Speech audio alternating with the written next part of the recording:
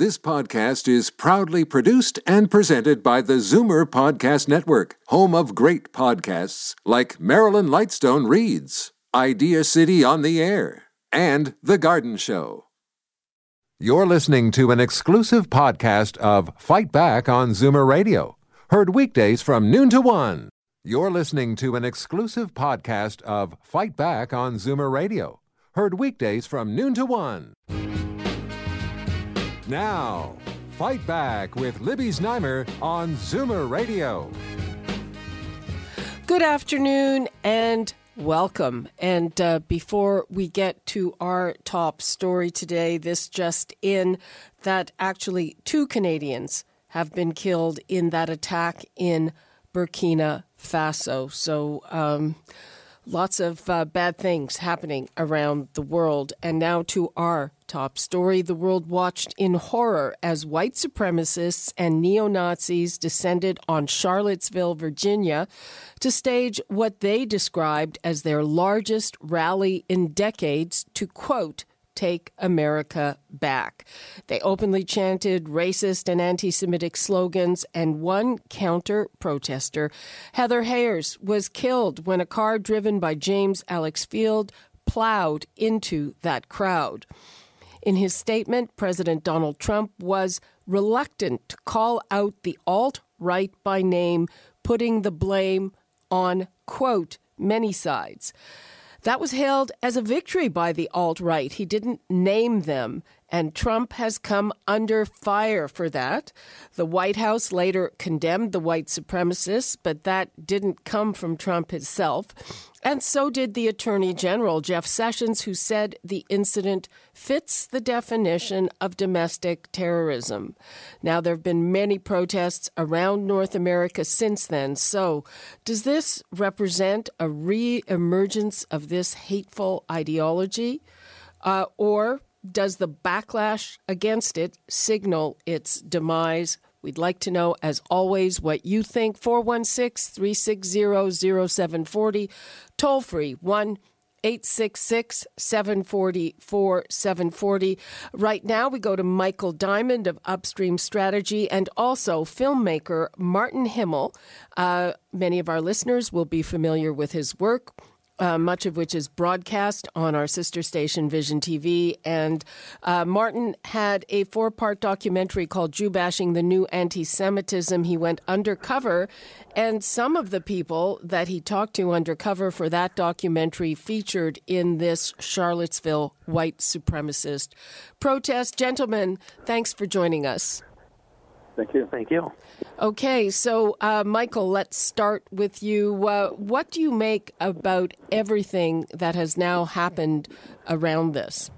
You know, it's certainly always shocking to watch anything like this unfold. And the president, who was always very quick to criticize the former president and his language around terrorist attacks, certainly has left a lot to be desired in his comments. He's in a bad situation as always, because he's damned if he does, damned if he doesn't. He'll be told to tweet about this, but then he's told to not tweet. So he's in a bad situation, but that's all of his own making. And whenever these situations are nothing short of depressing. Martin, you were undercover with some of these people. What can you tell us about these so-called alt-right groups? Well, I can tell you that they've got far more support than most people imagine, because on the internet, their websites like Vanguard News Network, Vanguard was one of the groups that was at that demonstration, Vanguard News Network is ranked in the top 5% of internet sites and traffic in the world. There's millions of people who follow them very quietly. Unfortunately, Donald Trump, directly or indirectly, has basically given them a sense of legitimacy by not categorically coming out against them in this demonstration and looking the other way on many other incidents, which will only encourage them to take more demonstrations. But I met the leader of Vanguard News Network, and it took months to get to see him in Kirksville, Missouri, an isolated town. And he told me in very frank terms, straight to the face, that Hitler missed completing his mission in annihilating the Jews and murdering them all, and that they have to finish the job. Now, one of the things that I find very interesting, and there's a parallel with the radicalization, radical Muslims, and that is that the role of the internet in this. Michael? Yes. Or Martin, whoever. Go ahead. Michael, you go ahead.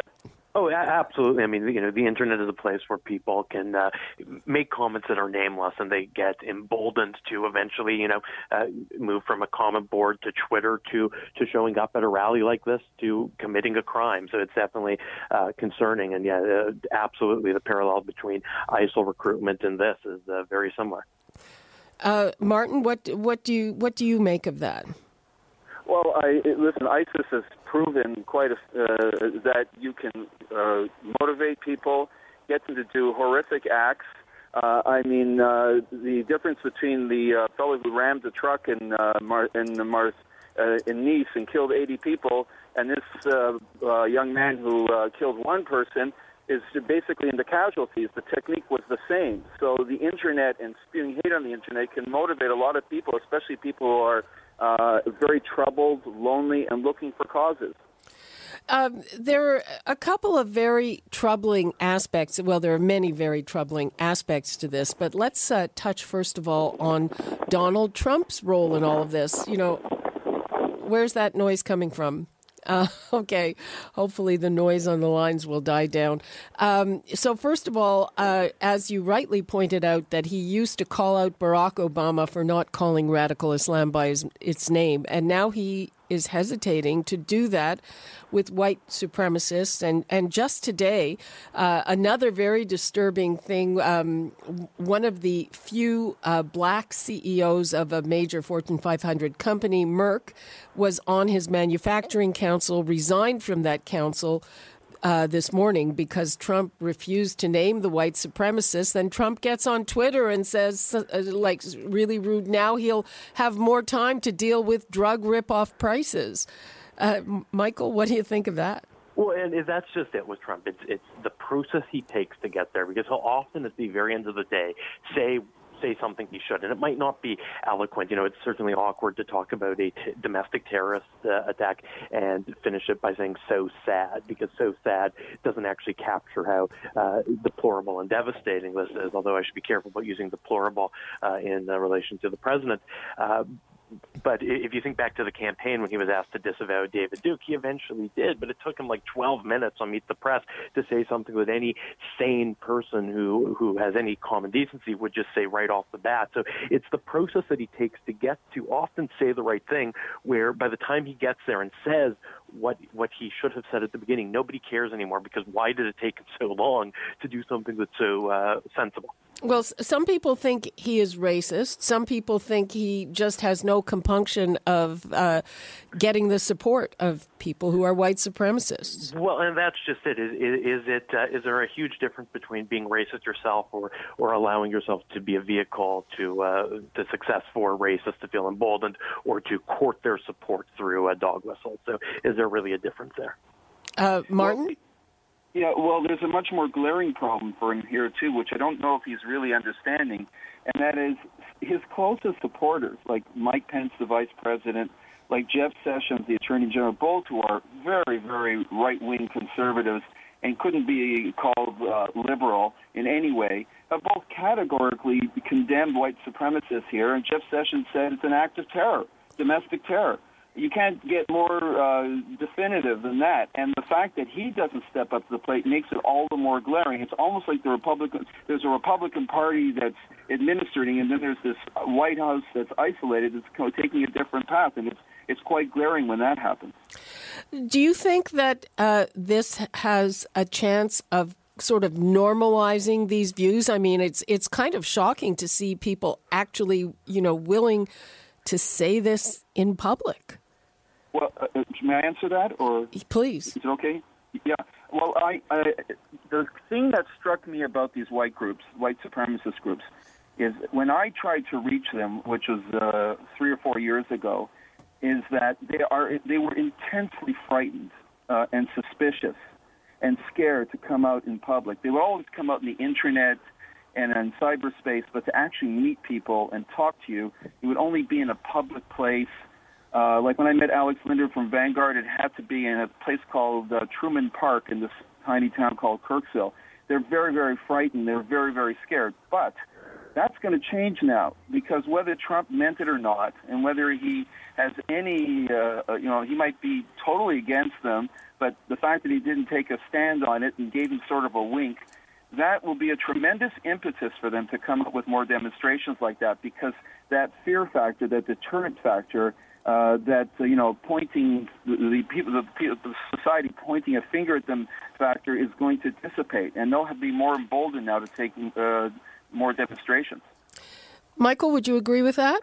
Oh, absolutely. And it's foolish of the president, because I think he thinks that there's a tremendous part of his base that he would lose if he were to come out against it. But all you have to do is look at the Louisiana senatorial election from last year, where David Duke, who Donald Trump had such a hard time disavowing during the campaign, was a candidate for the United States Senate and came in dead last. So you get a bunch of people to show up at a rally. You have the internet boards. You have you have people on Twitter. They're able to amplify what their influence actually is. But when it comes into the ballot box, which is the thing that a politician should worry about, if for electoral reasons, obviously they should worry about decency for every other reason. But if this is an electoral calculation, it's a silly one, because David Duke in Louisiana came in at the very bottom of that senatorial primary. So there isn't the base of support there that the president seems to think is important to him. Okay, let's take a couple of calls. We've got Walter in Hamilton. Hi, Walter. Hi, how are you doing? Fine, how are you? I'm fine, thank you. Go ahead. Okay, thanks for taking my call. What I'd like to say here is these horrible incident that took place over the weekend, that could all be avoided, because we have to get some orders and priority here. Number one, any form of hate is not natural. It is taught from generation to generation. It is not something that comes naturally. And secondly, I refer to hate as an antisocial cancer. I wrote a book called Let's End Violence. It has been published. I don't have the money to publish it. But at the same time, in that book, I use cancer as an antisocial metaphor describing what hate does to society. And that we can. That's exactly an example where it comes from. And we have to put laws in place and say, okay, there's a limit here. Yes, there is a freedom of speech and all that sort of stuff and blah, blah, blah. But at the same time, it should be treated like a tool. It's like a knife. I can go home and cut my food and prepare my food with a knife. It's legal. But if I was to go out and use it to carve somebody because I hate him or her because of whatever reason, I think basically speeches should be treated the same way. You have the freedom of speech, but the minute you start to defame someone or vile their being or humanity over whatever you hate them for, because as far as I'm concerned, any kind of hate, whether it's racism, homophobia, sexism, and all the other schisms you can possibly think of, are all different species of antisocial cancers. Okay, Walter, thanks for your call. We do have, of course, laws against hate speech here. They're not as strong in the States. They veer more towards free speech over there. Let's go to Nolasco in Hamilton. Hello there. Hello. Yes, you're on the air. Yeah, thanks for calling, for taking my call, Ms. Sniper. Okay, you asked earlier, would this incident signal a resurgence or a demise of these friends groups? Okay, David Cunningham in the American Public Experience has a very good documentary tracing the waves. This is in regard to Ku Klux Klan. So they come in waves. They will resurge. And you mentioned the use of the Internet. It will facilitate their resurgence. It will not go away. The U.S. is an open society. It has its Bill of Rights, among others. And there will always be these groups. Now, I agree with the gentleman that said earlier that there should be a way to invoke the laws when they go beyond the pale of freedom of speech. The other thing that I noted is there seems to be a confusion. Some media outlets refer to them as white nationalists. The majority would call them white supremacists. There's a thin line that divides, but still an important distinction. White supremacists, they consider themselves superior. White nationalists, they are threatened that the white race is being erased out of map. But they converge in one basic contemptible philosophy, and that is committing racial violence. Yep. I was surprised, actually, when I heard them being referred to as white nationalists as opposed to white supremacists. But yes, they should be called an ace. Yeah. Okay, Nolasco, thanks very much. Thank you very much. Okay, we are running out of time on this. Let's go back to our panelists. Martin, what would you like to leave us with? Well, actually, one of your calls made an interesting point, and that is that many of the scenes that we saw in Charlottesville that took place in Canada, many of these people have been arrested because it would be branded as hate speech, a lot of it. Yeah. And this demonstration never would have happened, or they've been arrested. And that's probably, and the same goes for in Europe. In Europe, actually, they would get stiffer jail sentences for that, which brings to the whole issue, how much is free speech free, and how much is it also a matter of responsibility? And I think that the United States goes too far on that, and I think the Canadian or the European option model is much more reliable. Well, I have to say that this whole incident is yet another reason I'm certainly glad I live here and not there. Martin, thank you, and let's go to Michael. What would you like to leave us with? It is such a depressing time, and the president needs to be stronger, as Republicans in Congress are calling on him on this. But really, at the end of the day, there's so much focus in society on the differences between people, and that's the fault of politicians on both sides who are trying to exploit that for political gain. So hopefully they can focus on America and not what divides people. Okay. Thank you very much to you both. You're listening to an exclusive podcast of Fight Back on Zoomer Radio. Heard weekdays from noon to 1. You're listening to an exclusive podcast of Fight Back on Zoomer Radio. Heard weekdays from noon to 1. You're listening to an exclusive podcast of Fight Back on Zoomer Radio. Heard weekdays from noon to 1. This podcast is proudly produced and presented by the Zoomer Podcast Network, home of great podcasts like Marilyn Lightstone Reads, Idea City on the Air, and The Garden Show.